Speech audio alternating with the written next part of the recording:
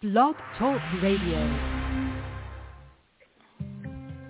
Welcome to Michigan Avenue Media and the World of Ink Network. This podcast was founded in 2011 by Marsha Casper Cook and Virginia Grenier. Their focus has always been on helping writers reach their dreams by having informative and entertaining shows. You will also hear the latest information on what's new and exciting in the publishing and marketing industry. And the shows will also cover discussions on screenwriting, audiobooks and movies. New to the shows will be the latest style and trends in fashion, as well as nutrition and how Pinterest can add just the right spark of attention you may need for your projects. So, sit back and relax and enjoy the show. You can find out more information about our shows and being a guest at www.michiganavenuemedia.com. Hi, everybody. It's Marsha, and we have a great show today, and I have a co-host today, Elizabeth. How are you? Well, I'm doing well. How are you doing? Oh, good. I have someone to share this with today. Yes.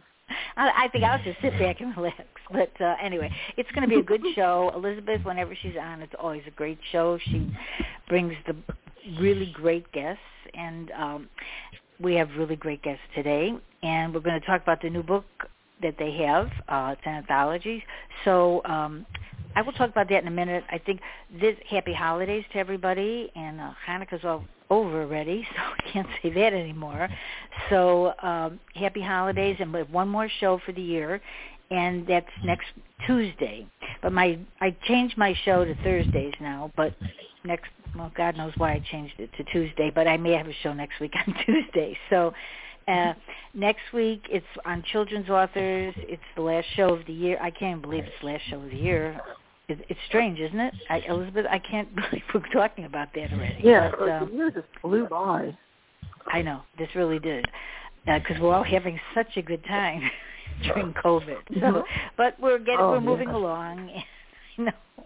So hopefully, starting in January, maybe things will start looking really better. And we'll be having different kind of shows next year, a lot of the same shows, a lot of the same guests, because I love having a lot of the same guests because they bring new information, and everybody's always writing and doing different things. So I'm learning from all of our authors that we have on. And I did have a show on breast cancer that was in October, but the EYS magazine, that's an international magazine that I write for, is a triumph of women that have survived breast cancer. So that came out, and it turned out really well. That two people were interviewed. I interviewed them, and they're survivors. And so I think it's a big thing. People haven't been getting mammograms, so go and get your mammograms and read the article, because these women are surviving, really tough times, but they're doing really well. One of them, it's like 15 years already, so it's good, So that part is the treatment for that. So that was what happened in October. And so now we're going to have a fun show today about horror writers writing and selling their fiction.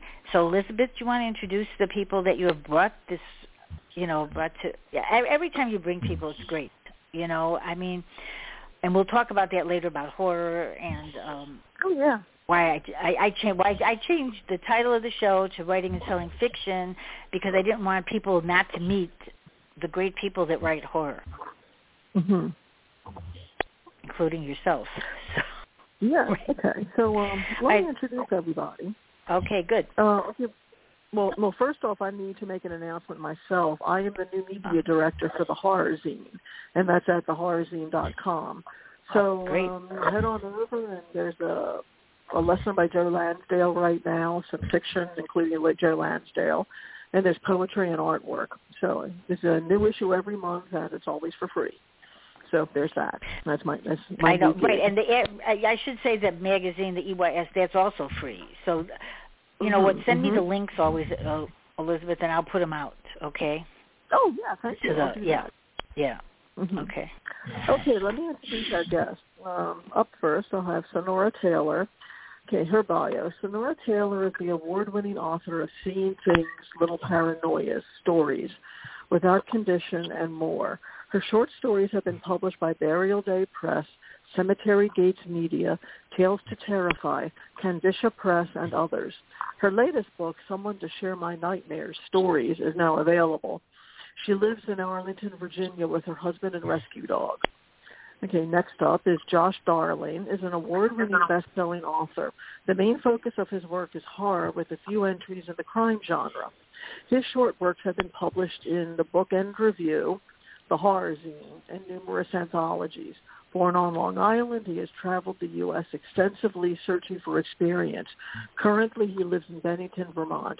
Erin Lydia Prime is the next on the list. Okay, Lydia Prime is a New Jersey-born creature of the night. Her short story, Sadie, published in Candisha Press's Under Her Black Wings 2020 Women in Horror Anthology, won the 23rd Critters Annual Readers Poll for Best Horror Short Story 2020. Congratulations, by the way.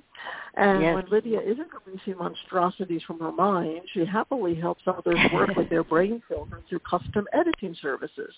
On Random Fridays, she offers free faulty advice to those in need. Charitable and brilliant. What a gal. So that's pretty cool. And that's all three guests. All three of us have stories in From the Depths, which is published by Silent Hill Press. And the Kindle version is available right now for 99 cents. And there are some very, very fine stories in this, including a foreword by the horror master Ramsey Campbell. Okay, so why don't you read the foreword? So after you read the foreword, we'll talk to everybody, because you said it was really good. So, and he's a very interesting author, extremely. Okay, well, here is what Mr. Campbell had to say about each of us. Okay, for Sonora's story, Meet Me in the Cemetery. Okay, Sonora Taylor seizes our attention with an inspired image 3 lines in. Not that those preceding are uninspired. It's just the first instance of her admirable dexterity and succinctness, which border on the classical. The tale trembles between lyricism and the macabre, a productive combination. But when it's ready to deliver shock, it doesn't hold back. Does the resolution represent ecology gone mad, or is it speaking for the earth? And now for Erin Prime, her story, Hazel Hill, here's what he had to say. An ominous quotation can seed the mind with dread, and Lydia Prime's contribution opens with a splendidly suggestive instance before apparently shifting to a human level. Soon we learn that Una is bringing her own problems to a problematic place. Jagged characters surround her with emotional distractions well before the alien reveals itself, which is soon. Alas, the truth is easily dismissed as a mental aberration, all too believable a ploy. After all, who wants to accept the monstrous? Before long, we're in the territory of William Burroughs' science fiction, and Prime's overwhelming physical realism is at least equal to his. In an especially chilling development, the protagonist virtually vanishes from the narrative before the end. And about Josh Darling's story, Missing Pieces, Josh Darling opens with an affectionate declaration no reader of a book like ours would trust, especially when we learn that a destination is called Killington. The machine gun prose confounds us by juggling viewpoints, even an equine one, until it settles on a person, the first, but not a tense, while it accumulates details of a series of monstrous events. Enigma lies in wait, and nothing human is proof against it. What could be scarier? And finally, what Mr. Campbell had to say about my story, Weeds. Elizabeth Black's pests must plague many a gardener, and indeed, any of us who relish a weedless garden, but given the book we're in, greater monstrousness is guaranteed. Mutation is an everyday threat these days.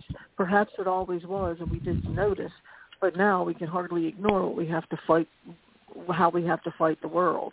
Vegetation could be the creeper that does us in, with symptoms like those E.A. Black's tale gathers, with oppressively convincing vividness, but the defense might be worse than the threat.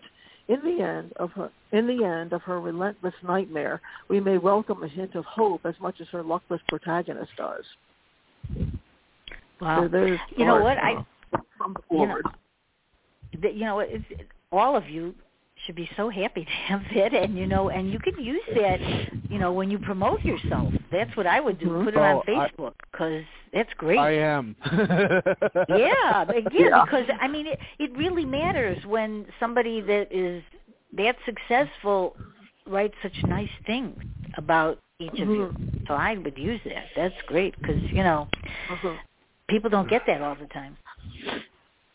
Oh yeah, for sure. I had like a freaking heart attack when I read the forward stuff you wrote for my story. Right. I was like, wow, William Burroughs. Are you kidding me? Yeah, it's important. I think that most of us know how hard marketing is, but when and sometimes we don't put out what we should about ourselves, because sometimes you say, oh, maybe it's too much, but honestly, sometimes it's not enough, because you don't know who sees it, and you don't know who scrolls down and who sees it when, or if they see it. Does everybody have those issues when they're marketing? Because it's so important to market. I hate marketing, but I do it. So how do you all feel about that when you're marketing? I definitely check on it personally. I'm the worst at keeping up with marketing.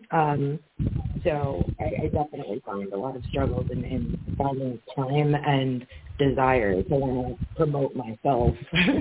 But promoting other people, I think it's hard, right? Some people market, you market, you have to market, but we don't love it, but, it really matters. I mean, but, to get yourself, but like Elizabeth and I were mentioning before, we all have books, a lot of us, with 99 cents. So, I mean, how much, this is the thing. People want things for free, but 99 cents is like almost free. I mean, it's and they should try an author, or certainly an anthology, because then stories are good. I think people like that. How do you all feel about that? Have you all written stories before? Well, I know Elizabeth has, but have you all done this before, shorter stories and not a book, and been in anthologies? Sonora, have you? Yeah, I have. I actually, my first book I put out was a short story collection. It was 4 stories, and it was called The Crow's Gift and Other Tales. I usually write more short stories than full-length novels, even though I've written 3 of those, and I'm working on a 4th. And I've actually worked with Lydia several times on books in Candisha Press. And I forget, Lydia, were you in Quoth the Raven with me? Or am I making that up? No, actually. I was not. What? I wasn't actually. I think we were only... my bad. I'm sorry. I thought for some reason... Well, that's good. You can make it up, because we won't know the difference, right? We'll accept. We accept anything anybody says on the show.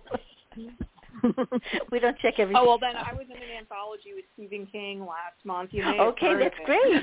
That's good. Maybe we should try to find that then. Let's find it. Don't sue me, Stephen King. That was a joke. There's nobody here probably that wouldn't want to be with him in an anthology, even if they don't write horror fiction. Josh, how do you feel about that? Marketing yourself with different things. So, I've had a very unique experience where I wrote a short story and it became a bestseller on Amazon, and I did no work. Oh, that works. How that happened? So yeah, that's actually how that worked out for me. But I've been reading a lot lately on marketing, because I'm getting ready to put out my first collection, and one of the things I'm finding and reading more and more is actually targeting a smallest audience as possible, as well as not necessarily pushing as hard for ads, and trying to create kind of almost like a one-on-one, almost like a cult. That works I for can some. say cult. So, what made you want to do that, though? I mean, what you just feel that you get closer to your audience? Well, it's also, I mean, if you get people who really believe in you, then they start kind of selling for you. That's true. That is true. Versus like, oh, hey, I sent an ad out to 1 million people. Well, I mean, we see ads all day for toilet bowl cleaner or plastic wrap or whatever, and it doesn't really faze us. We don't go, oh yeah, you know what? I need cling wrap over Saran wrap. So it's a good way to look at it, actually. Yeah, I think that's a good way to look at it. You're right, because that is what we all need. Is we need fans, you know, and people that really like our work, rather than just say, I like this, or they don't even share now, so they like it, or they scroll down and, you know. But I guess that's how it is now, you know. But I think that might not be a bad idea in a lot of ways to start out that way, and then they'll help you if they like your work. Yeah. That's pretty good. I mean, I read books because somebody told me to read it, not because I saw an ad for it, you know? Right. Yeah, and somebody's like, oh, my God, this is so good. Let me share it with you. Well, that's the big way that most books are sold, is by word of mouth. Yeah. I think that's true. It's hard to get that, but it does It's very hard. It's got to be word of mouth. Yeah. Lydia? And, that's just what I'm looking at. I'm sorry. Oh, go ahead. Josh, no, finish. I was just saying, I'm just trying to cultivate that, as, you know. Because I think that's probably the best way to do. I think for when you've done this a long time, it's really hard. And when, in like my own life, I'm very confusing to myself. So I think that's a problem for me. But because I've written in other genres, I think it's good if you stick to a genre in some respects, because I think you can get an audience. I think it's hard when you skip around and you do different things. I think it's very hard to get a stable audience that is looking to really find you, you know, rather than, and read everything you've written, rather than you go from erotic to horror to, which Elizabeth does well, though. You have a lot of different genres, but I think it's harder for people to adjust to if you keep moving along. You know, Lydia, how do you feel about that? Do you do that? You know, do you feel like pretty much, I kind of just float between horror and sort of like a morbid comedy, you know? So they end up blending together. So it's like dark comedy. Yeah, that works. You know? I think that works together. Yeah, it does sometimes. Sometimes it's a little weird, but you know. It's definitely much more. We can't say that authors and writers are not weird. I mean, we all have our own thing. That's why, you know, when you're on a show like this, we all understand each other. But when we're with our own friends who don't do this, they have no idea what we're even talking about. It's probably, you know, and it's very different to talk to people that aren't writers. They don't view things the same way we do. They just don't. You know, and then we are horror writers, and we do things differently from everybody else anyway. It's easy. Wait, what did you say? I didn't hear you. I'm sorry. Oh, I said that we're also horror writers, and so we tend to look at things a little differently from everybody else anyway. That's true. Well, yeah, that's true. I mean, that's true because you have the boundaries are wide open. You know, but when you're writing, like, say, romantic comedy, what I write, it's really it's really kind of limited. You can't go too far or not far. You know, you really can't. They don't let you in those. You know, in that market, they only want a certain. They're what they like is just what your type of writing, that you can't put in something unusual, because then it won't be what they're wanting to. Yeah, there's a formula. Yeah, it's a formula more, right. You know, but, you know, I do all kinds of writing, and I think horror writing, though, I think that more people, you know, I call it sometimes dark fiction, or, you know, more like a thriller type, because I think sometimes people think it's like just slashing, and that really isn't what it is. You know, that's where people get the wrong idea. So when you talk about does anybody want to take this question about how you feel about when trying to, like, people ask you what you write and they go, oh, horror. So how do you feel about that? What do you say to them? Sonora, you could take that if you want, or Lydia, Josh, or Elizabeth. Well, I was thinking about that because honestly, when I say I write horror, people don't judge it. I don't really see people acting like horror is bad or wrong. I mean, maybe it's just the people I'm surrounded by, but right. I mean, even my most, like, norm-core people in my life, for lack of a better term, I guess they're also just not really surprised, because, I mean, it's not like I walk around dressed like, you know, like Frankenstein's monster or something, but, like, they know I'm into, like, spooky things or Halloween and stuff. So, you know, when I say, oh, I write horror, people are like, oh, okay, cool. I will say, I think sometimes people think, though, when they say I write horror, they think I'm writing like monsters or slashers or something like you're saying. And right. Especially like if I'm friends with people who don't really read it, they're like, oh, I'm just not really into horror. But my stuff that's to be right. a bit That's more wrong. Right. A bit more in line with dark fiction, like you said. So, you know, I think in my experience, I would just say it's important to let people know that it is a multifaceted genre. It's not just The Shining or Frankenstein. There's a lot to it. Yeah, multifaceted. That's a good way to put that. That's a good way to put it. Anything goes on that. Right. It's, you know, like The Shining. I mean, I'm sure that even Stephen King never thought when he wrote that it was going to be the one thing that people, wherever, if you walk down a hall and there's nobody in it, I mean, I don't know if other people do it, but I do. I say, oh, this is like The Shining, you know. So I think, you know, it's something that we all think of sometimes when we get in situations and you look at something and go, oh, Shining, you know, because it just sticks in our mind. And we'd all like to have that. I mean, that somebody would say, oh, you know, to be an author, that people, you know, something you wrote sticks in their minds. You know, I think. Josh, were you going to say something before? I think Josh were you going to say something to add in to that? Or? Well, I mean, I'm very old, so old that when I started taking creative writing classes in high school, and I was like, oh my God, I love Clive Barker, I love Anne Rice, like these are my favorite authors. The teacher, who was a student of Gordon Lish's, she just rolled her eyes. It was like, oh no. Really? I have a weird kid in here, who doesn't like Salinger. And then I got into the writing program at Goddard, and it was almost the exact same, like, oh, a horror writer. Great. Yeah. And, like, so that's actually been my experience, has been the exact opposite, where it's actually been almost confrontational with every writing class I've taken up until I took a class through the Horror Writers Association, and I can't endorse this class enough. It's called Fright Club. And the former, I want to say assistant editor at Pseudopod, and he's written a lot for Rue Morgue. His name is Mona Lawrence. He runs it. And it's an amazing class also because it's an editor. Because, like, you know, it's one thing like when writers tell you, oh, well, this will help you get published.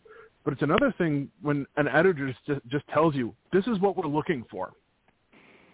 And I found that to be incredibly helpful. But yeah, no, I'm old enough to remember kind of like the bigotry towards horror. Yeah, well, no, that's why it's still there. That's why I think, Elizabeth, you know how that goes. So do you want to talk a little bit about that, because that's something that occurs a lot. When I mention that I write horror, I usually get a fascinated response, partly because I don't look like Morticia Addams. I mean, people have this image of, you know, what a horror writer looks like, and I'm just somebody from a small town in Massachusetts, you know, that kind of thing. And so that's where that goes. Right. Yeah, I think that, you know, and I think that people just, you know, that's why they judge so much. But, I mean, that's why over the years we've been having these shows. But I think that all of the writers that have been on, at least that I've had on, that are horror writers, you know, they're regular people. That's what people don't think, that they're regular, you know, and they sometimes they don't think they can think comedically, or, you know, something, you know, everything is serious, but that's not really true, because you know some of the writers we've had on, and we don't, and that's why, you know, people really should open up a little and decide, you know, to maybe, you know, for 99 cents say, oh, maybe I should try this. So talk about, you know, who would like to start talking about From the Depths? Good cover. I like the cover. Yeah. So From the Depths, how did you all get involved in it? How did you get involved in it? From the Depths was like this like fever dream that Jill and myself and Brandon Scott had thought up, and we invited a bunch of our friends to come and be in the answer with us, because we just wanted to create something that was like a showcase that would, I don't know, introduce readers to what these authors had to offer, and like at the same time pull deeply from inside them, you know? Yeah. You have to pull it out, right? And I think most people can probably do that. They don't realize it, you know. Elizabeth? Well, with me, I was contacted by Jill Girardi because she knew that I had just interviewed Ramsey Campbell and wanted to know if I could possibly ask him if he'd like to write the foreword for the book, and I wrote to him, and he said he did. So, you know, I set that up, which was really pretty cool. And then that's great. She asked me if I wanted to submit a story. So I did, and I submitted Weeds, which was, you know, my story in the book, and that's how I met everybody here, which I thought was pretty cool. Yeah. I think that's a good thing because there's, you know, and that's a good thing that now you can all hear each other's voices and see what you're like, you know, how you are, rather than just through an email sometimes. That's why I like the show. You can hear about people, you know, and that helps, you know, the readers to want to pick up your book. When, you know, because this link, you know, I didn't mention this. This link is a live link after the show and for years and years. So you can put it on, you know, your pages so they can hear you, you know, and it's also on iTunes. So it's out forever. I mean, for a long time. I have shows on iTunes. I don't know. When Black Talk started putting them on iTunes, it's years of shows. So your link is going to be live so they can hear it. And I think people like that, to hear, you know, you on a show. That makes you more real to them, I think. You know, it helps. Well, it's like going to a convention. It makes the writer more real to the readers because you have that personal connection. Do you have questions? I know, Elizabeth, you always have good questions. Do you have any? I'd like to hear from everybody a little bit about their story. Just okay. To talk a little bit about it to attract the reader's attention, and then they'll want to pick up the book and finish your story. Right. So who wants Josh? Yeah, that's a good idea. Josh? Oh, boy. So my girlfriend of 11 years was dying of cancer when I got invited to write for this. I'm sorry. And it was, thank you, and it was like we knew it was terminal.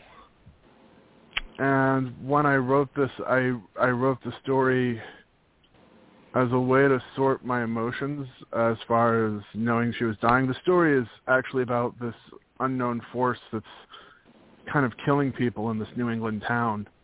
And I wanted to write just kind of about the senselessness of death. And, you know, no matter how much you prepare for it, it's inevitable, and it just is going to happen. And that's probably where the story came nobody from. can really prepare. You can't know how you're going to feel, unfortunately, to help yourself because it just happens, and you know that's the grief. Yeah, big time. And I mean I grieved her extensively. She also didn't want to know. She told her doctors because her doctors was like, she didn't want to know how long she had to live. But, you know, I'm a parent, so I have to kind of, you know, have that information for myself. So it was, you know, her life expectancy was 2 years. She lived 2 years and 11 days. Wow. So, and she didn't know, I mean, she didn't want to know? She knew she wasn't getting, did she know she was, I mean, did she have symptoms that she could keep going without knowing? I mean, so she was on chemotherapy for a year and 9 months, and they told her, like, look, we can't keep you on chemotherapy anymore. Chemotherapy is going to kill you if we keep doing this. So, I mean, that was kind of like, and they're like, and we need to move you to hospice care. So if you look up, like, the criteria for hospice care, it's, you know, a person who's got 6 months or less to live. So it was, sorry, so you've been through a lot. You've been through a lot. So that's why writing this was it? So it was helpful to you. Was it? No. Well, that's the thing is like I really believe writing should be a process where the writer discovers themselves in their own writing. Oh. And I found a lot of it helped me to process a lot of what I was grieving, and also just look at like, oh my God, I'm hurting this much, but to also be able to put that, because death is always sudden. Even if like, oh my God, 2 years, and then it's 2 years and 11 days. It wasn't like, oh, this is easy to deal with. It's like, how is she gone? Yeah. Because we just want. That's part of the process in and of itself is the denial of death. So, sorry I don't Will have you a more write other chipper things? answer. Are you going to write other things to help you get through this, or? Well, was that I just mean, the one honestly, thing and I don't mean it to sound cold, but the 2 years building up to her dying, I was grieving it all the time. Right. No, that's a lot of people say that. No, that's true. Right. And then when she died, it was almost like the catharsis of all this anxiety. And I mean, I still miss her, very much so. But it's it's hard. It's a very hard process to watch. For the person that's not having the disease, it's very hard. So I think that that definitely. I'm hoping that through this, you are feeling lighter a little. Oh, a lot. I mean, if you can use your art for catharsis, it's so powerful of a tool. Wow. But yeah, and it's just I believe writing should be personal, and it's funny because you're saying about like horror. There's really good horror is horror, but it's usually sometimes romantic or. It has something else to it, more levels than just, ooh, spooky house, Well, right. Yeah, I mean, that's the case. That's the truth. There's more of a story than just the horror. Yeah. I mean, and not to relate it back, but if you take a movie like The Fly, and I'm talking about the Jeff Goldblum one here, that's actually an analogy for watching someone you love die of disease. It's well. I'm sure that maybe that's how other people. Yeah. See, you don't really know. See, I think that's one of the things that people don't know is they don't really know. They think they know the writer, but they don't always do. Was never a big fan of like when they take a book and it's a book club, and they discuss the writer, as part of the book, but it. Sometimes, they're talking about the author like they know them, but they don't really know them. They think they know them by what they wrote, but not really.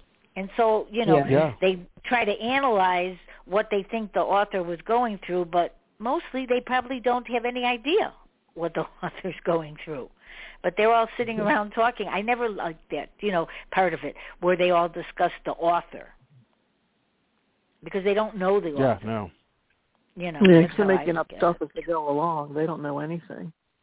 Right. Yeah, that's true. Elizabeth, you want to talk about your story a little? Yeah, sure. My story is weeds, and I'm an avid gardener. Actually, I'm growing some herbs right now, indoors, obviously for winter. Mine is about a woman who's trying to deal her little battle with dandelions, and it's hard to describe because people are having a reaction to these dandelions, like an allergic reaction, but nobody knows quite why, and it ends up being much more serious than just your average allergy. And we have people ending up in the hospital, and the main two characters have no idea what's going on. So, I mean, it's pretty tense. It's a biohazard situation. The way that my story ends up, and it is pretty vivid the way I describe everything in this. Well, next time I look at a dandelion, we'll think about you. What's behind the dandelion? See, that's the thing. Mm-hmm. That's what makes it so interesting about authors, is that we write about things that just people wouldn't think. But we all have different things in our head. Mm-hmm. You could take 10 people, and each person would write something different about the same incident. I was thinking of Roundup, the pesticide, and all the lawsuits against it, and people getting sick from it, and that sort of thing. So, that whole image there plays into the story as well. Is that the people are using a type of pesticide to try to kill the weeds, except that something has gone horribly wrong. Which but is why I've seen that in regular hospital. shows where they're trying to figure out how somebody died or how they're sick. It's pesticides sometimes, So it's not a good thing. I think anybody wants to be, because you're breathing things in too. All right, so Lydia, what about you? My story is called Eagle Hill, and it brings you through some awful situations in terms of trying to figure yourself out, and your mental state isn't the best, and you can't really trust yourself. Trying to trust other people around you who, maybe you've never even met before, but hopefully they have your best interest. So it's a little bit of like a head trip in the sense that you go with the character. I'm not sure how better to explain that. I'm sorry. So did you have an outline? Or you just went for it? I just went for it. I don't normally outline just because, like, when stuff comes to me, it just comes to me. Right. So then you just started the story and then you did it. Yeah. It ended up meaning like a lot though, because my main character is going to a halfway house and trying to figure themselves out, new sobriety, mental illness issues, and trying to figure out what's next for her, Yeah, because sometimes we always don't know what's next for us. Yeah, that's what happens to people. You don't always know what your next move is. Yeah, definitely.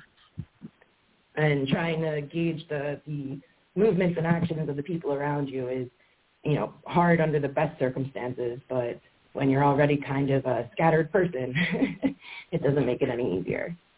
Right, which a lot of people are. Not, everybody, you could look at someone and you really don't know what they're like inside and what's happening in their life. You don't really know.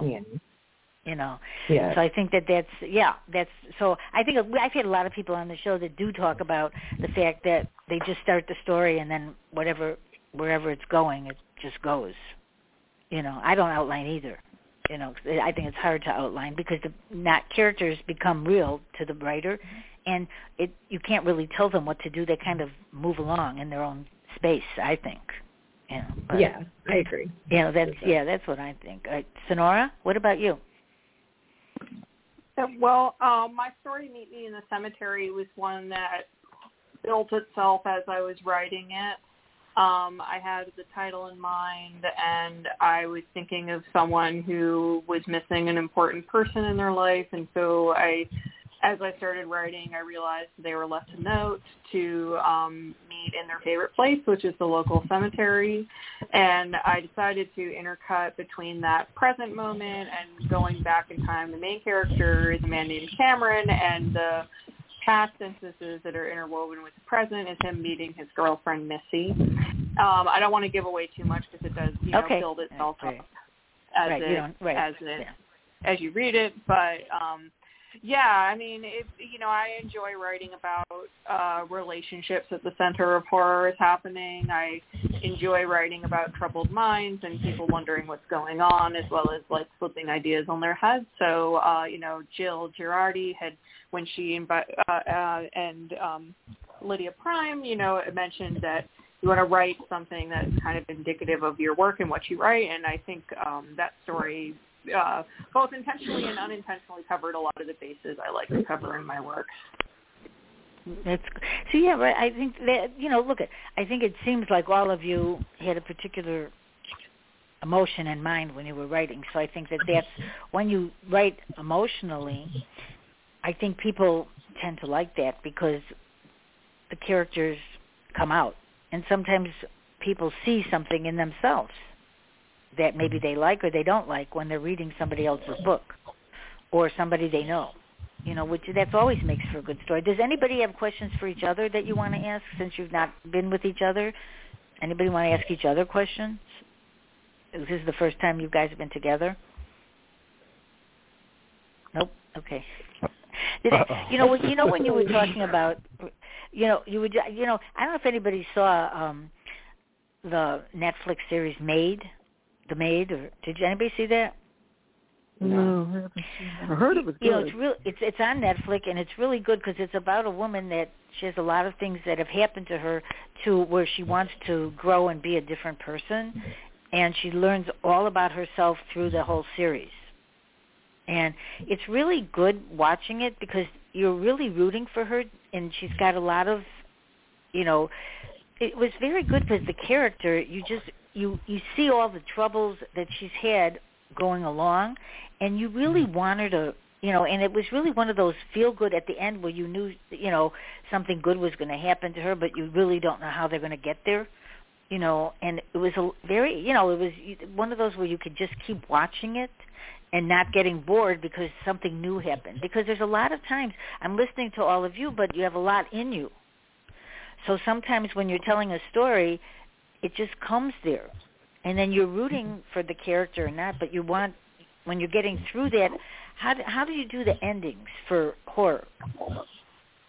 Does anybody want to take that question? Or, how do you, when you get there, do you know that, yes, this is it for me, or do you think there's more to the story that you didn't tell? There's definitely always more to the story that I didn't tell anyways. Are you going to do any more? Will you use that character? Can you do that when you have an anthology? Can you use the characters again? Or I didn't know about that with anthologies. Yeah. So does anybody want to carry out more from the story that they wrote? I personally think I would leave it on a cliffhanger.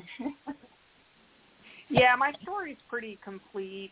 Usually what I find is I'm writing and suddenly realize what the ending is.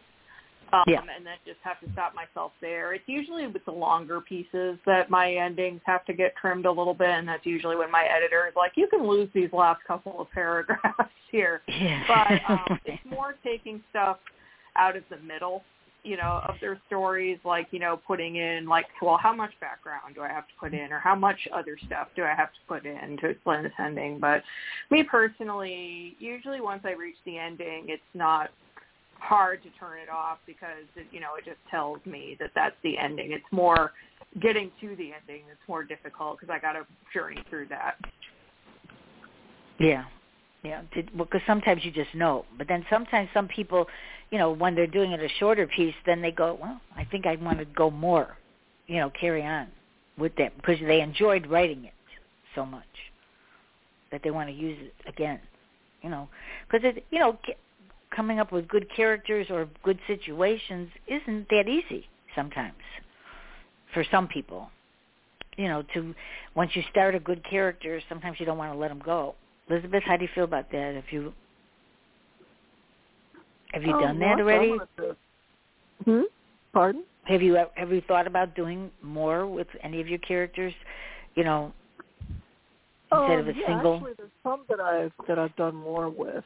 One in particular would be one of my characters in Trailer Trash Zombies. I had extended into another short story for a project that never came to be, which was really sad because I was looking forward to it. But, like you were talking about endings, and endings are like the bane of my existence because I have a really hard time ending a story because it tends to be anticlimactic or I don't know when to stop it. And one story that I have coming out now, it's a Crystal Lake Publishing's Christmas Flash Fiction Contest, and the story's called Snow Job. It took me forever to figure out how to end the thing, and it turned out that I was continuing it, and to continue it where I had originally planned would have made it anticlimactic, so I cut it off, and the ending has one hell of a punch. So it took me a while to learn how to do that. I used to be really bad with beginnings, and I learned how to write a proper hook from Tom Piccirilli because when he was on Facebook, when he was still alive, he used to have a little exercise for everybody. He would tell people to write their first sentence or their first paragraph as a work in progress, and then people would go in and comment and vote on people and like this and like that, and because of that, I learned how to write a proper hook, which is really important. So now I have to figure out how to It is hard, and that is hard. It's very hard. It's hard to write. Yeah, very hard. To get them got to grab them in the first sentence.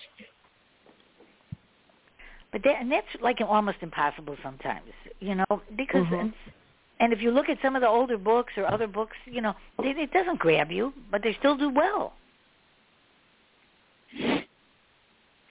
Yeah, it's an older style. I mean, some of them they really ramble on, and I think the good thing about the opening just grabs you right away.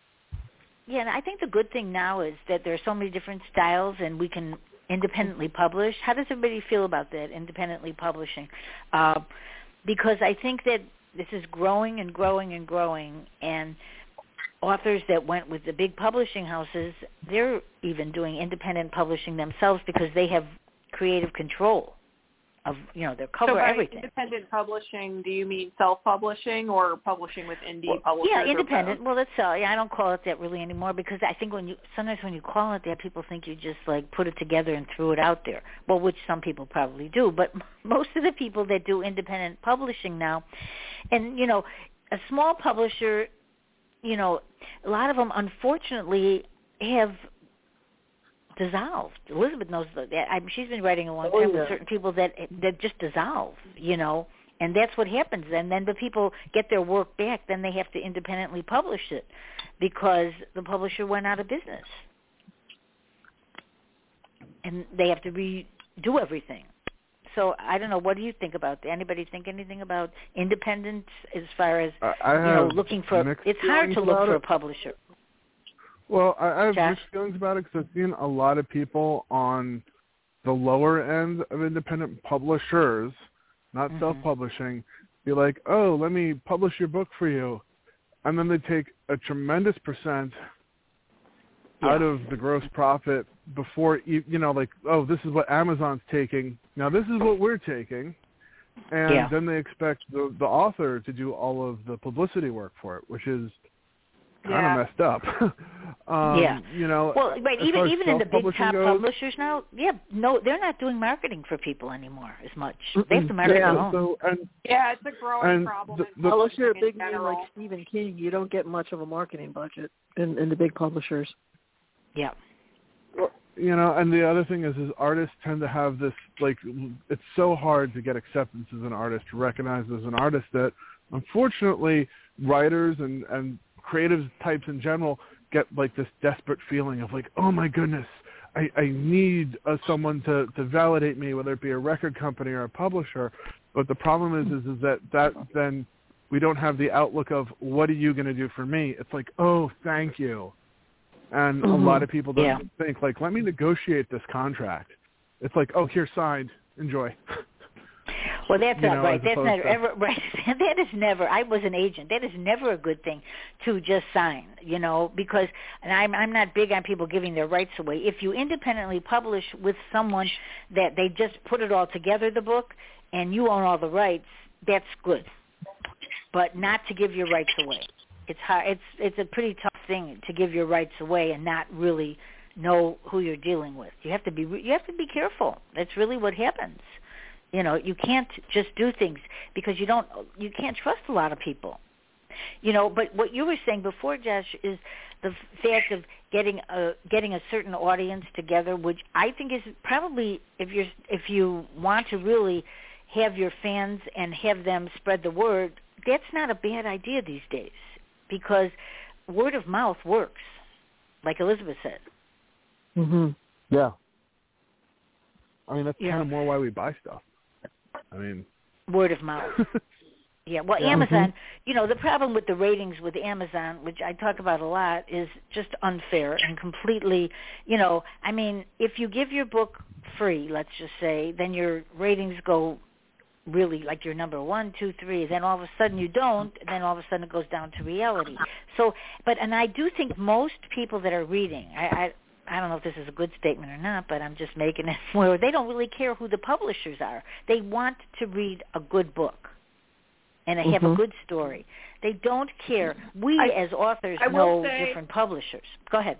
I will say in terms of self-publishing, they do care about that, but they also want it to look professional, like just for anyone listening. Right, thinking about, exactly. Yeah, because, we all like to say, don't judge a book by its cover, but we also all do it. That's just probably So I would say, yes, at the end of the day, readers want to just read a good story. That's what matters. But there is a marketing component that needs to tell people it's going to be a good story, at least make them, think it will be. No, that's right though. No, that's true though. I think you have to have it edited. You have to have it formatted right. You have to have a good cover, and you have to figure out your description, and you have to go market it. But it has to look right. You're right. You cannot, because when I say about self-publishing, when you say that, people think if you're independently, which is a form, you are, when you're publishing it independently, you are, because you're doing what you want, but somebody's maybe formatting and putting it on Amazon or whatever. One of the most valuable lessons I got at classes I used to take that talked about self-publishing, because the woman who ran the classes, her husband is a fantasy author who has done both traditional and independent publishing.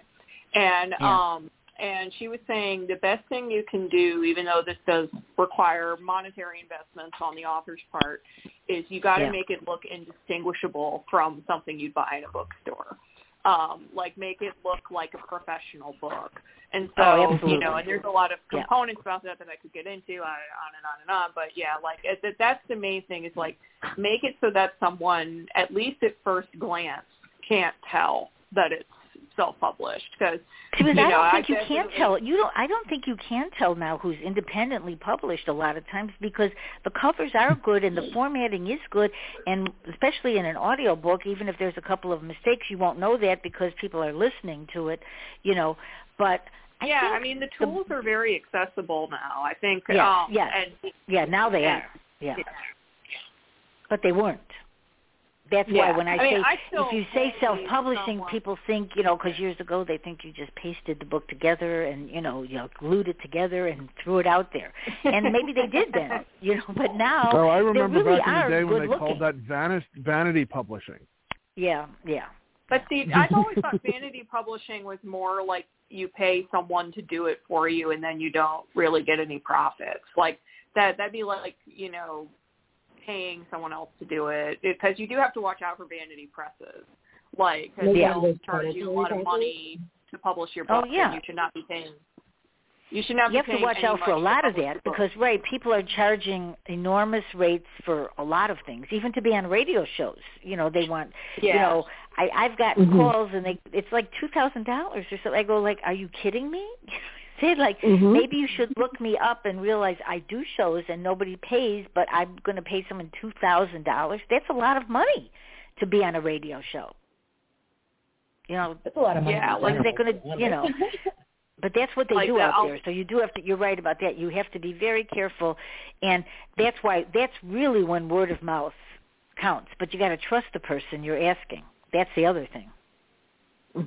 Because, you can't just let anybody do it for you, because then, but you should, if you do independently publish, just make sure you have the rights, so when it's on Amazon, you're done with whoever put it out there for you. That's what you could do. You do the book with someone, they, set it up, and they put the cover together, and it looks good, and then that's it. You pay them for that service, and then you're done with them. You pay them the one fee, and then that's right. It. And that's it. And then you never talk to, it's whatever, because I think because you do have to be careful now. Not that you always didn't, but I mean, you really do now, because a lot of these companies they are falling to the ground. They're done, and even some of the ones that in the other, even 10 years ago that started out, they're gone. I mean, I know a lot of them that have been on this show that they had to close because it costs a lot of money to be a publisher, and they can't compete, with what's going on out there, because it is expensive. A lot of the newer ones, the ones that are basically people operating out of their houses, they underestimate how much work is involved with running a publishing house. It's a lot. I noticed that with some of the small presses, it's a couple of people that got a start as writers, and they decided they wanted to branch off into publishing, but they have no publishing experience.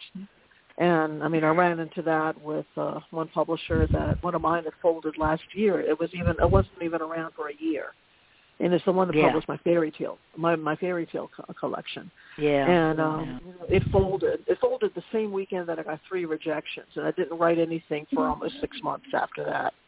But I'd say wait if a company is new, wait for about 3 to 5 years.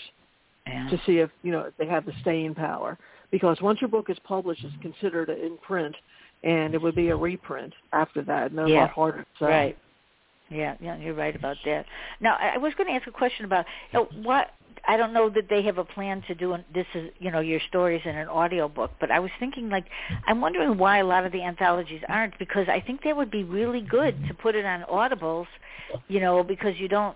It's a 50-50 that We actually were looking into that, but honestly, I told everybody, Elizabeth and Sonora and Josh and everything, I've just personally gotten super busy with my day job. So because it's really, because I have all my books on Audible, and what you do is just put the book out there and on Audible, because it has to be from Amazon, and then you put it out and you do a 50-50 where the narrator gets 50 and the writers get the rest of it. But it's a good thing, especially stories would be really good, because then it's like a cutoff. You listen to one story, then next time you might listen to the other. I love audiobooks. I think it's really good, and I think Audibles, the problem at the beginning when I signed with Audible, which is many years ago, I was afraid because I had to sign a contract that was like 7 years. But then I thought, if Amazon goes out of business, then we're all done.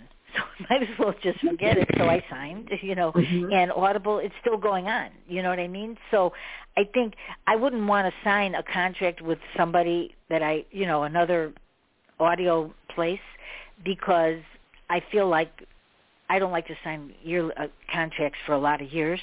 But I felt that was safe with, Amazon, because most people know what Amazon is.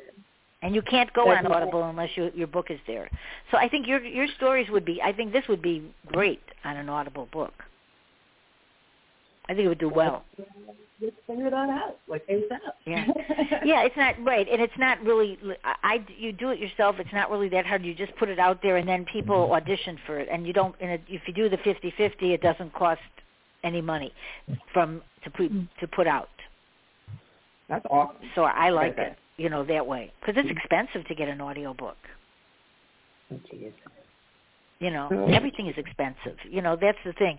But, you're a group, so that sometimes makes it difficult. But I do think this type of book would be really good, read by a really good narrator, and there's really great narrators out there.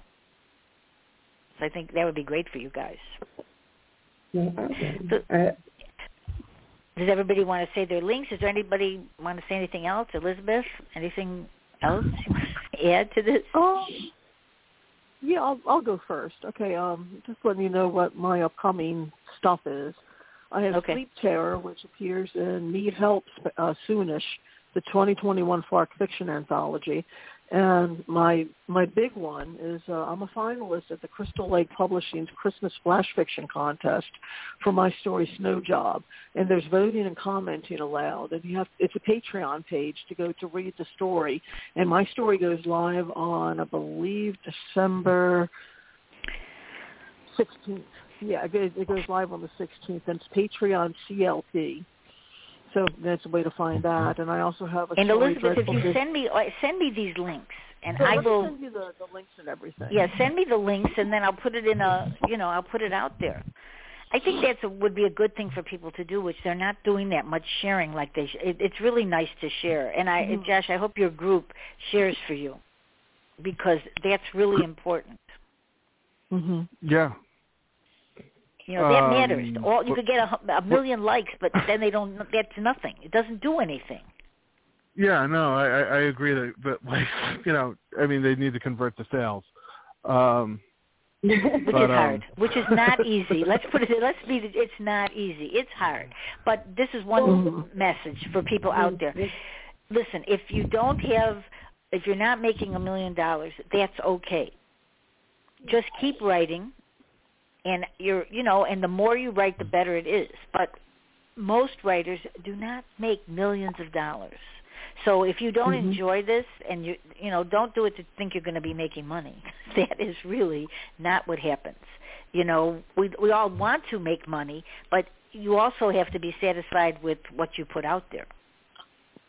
Yeah. Because it's going to be out there forever. I think what also a lot of people should realize, another thing I've learned from the class, as well as just being in writing and publishing, is most of the time when authors earn a lot of money, it's on the advance and very rarely on the royalties. And, you kind of become the chicken and egg thing where the advance is usually based on previous sales or marketability. Right, exactly. So, that's another thing to remember. It's very rare that you have, to bring up Stephen King again, people like him who don't have a day job. I mean, most, writers I've heard of that are working today, they usually have teaching jobs or some kind of day job. So right. Nothing wrong with that. Some of us are ghostwriters, but I can't talk about that.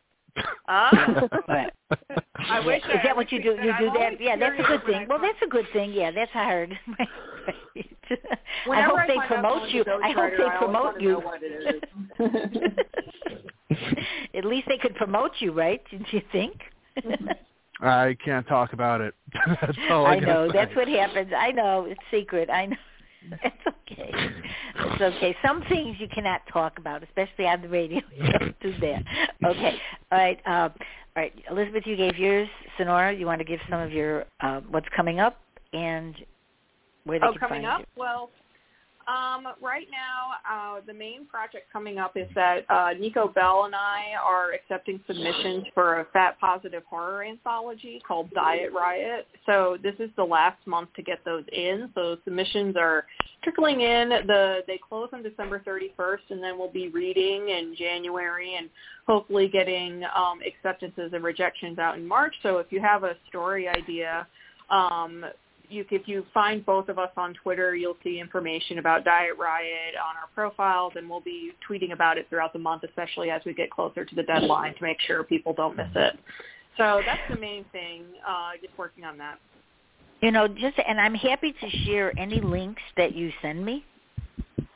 I'm happy to share. It's hard to find things out, because sometimes I don't see what I should see, and you don't see it either. I mean, we do not see all of our posts, I think we only see about 10% of our posts of that. Yeah, and that's bad. It wasn't like this because I don't know how long everybody's been writing or whatever, but when I first started doing shows, people would share things, but now you don't know if they're sharing or not, and don't look and see if it's shared because you don't know, because I don't know if some people even see who's sharing it.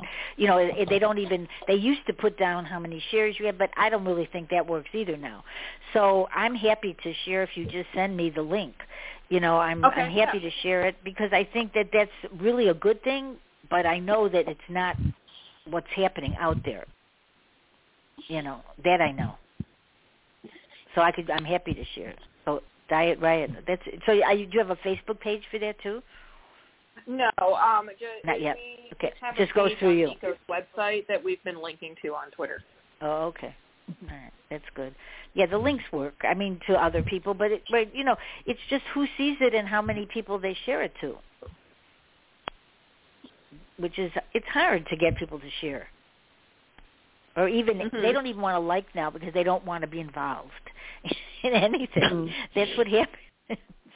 But it's nice. I mean, I don't think people realize how much we all appreciate it. I appreciate when anybody shares something, but I don't think people understand how much it means to all of us for somebody to share. And it just takes a second to do. It's the most helpful thing that you can do for free for pretty much anybody who's a content creator or just a creator. And it would be nice if people, it's nice to share, that way.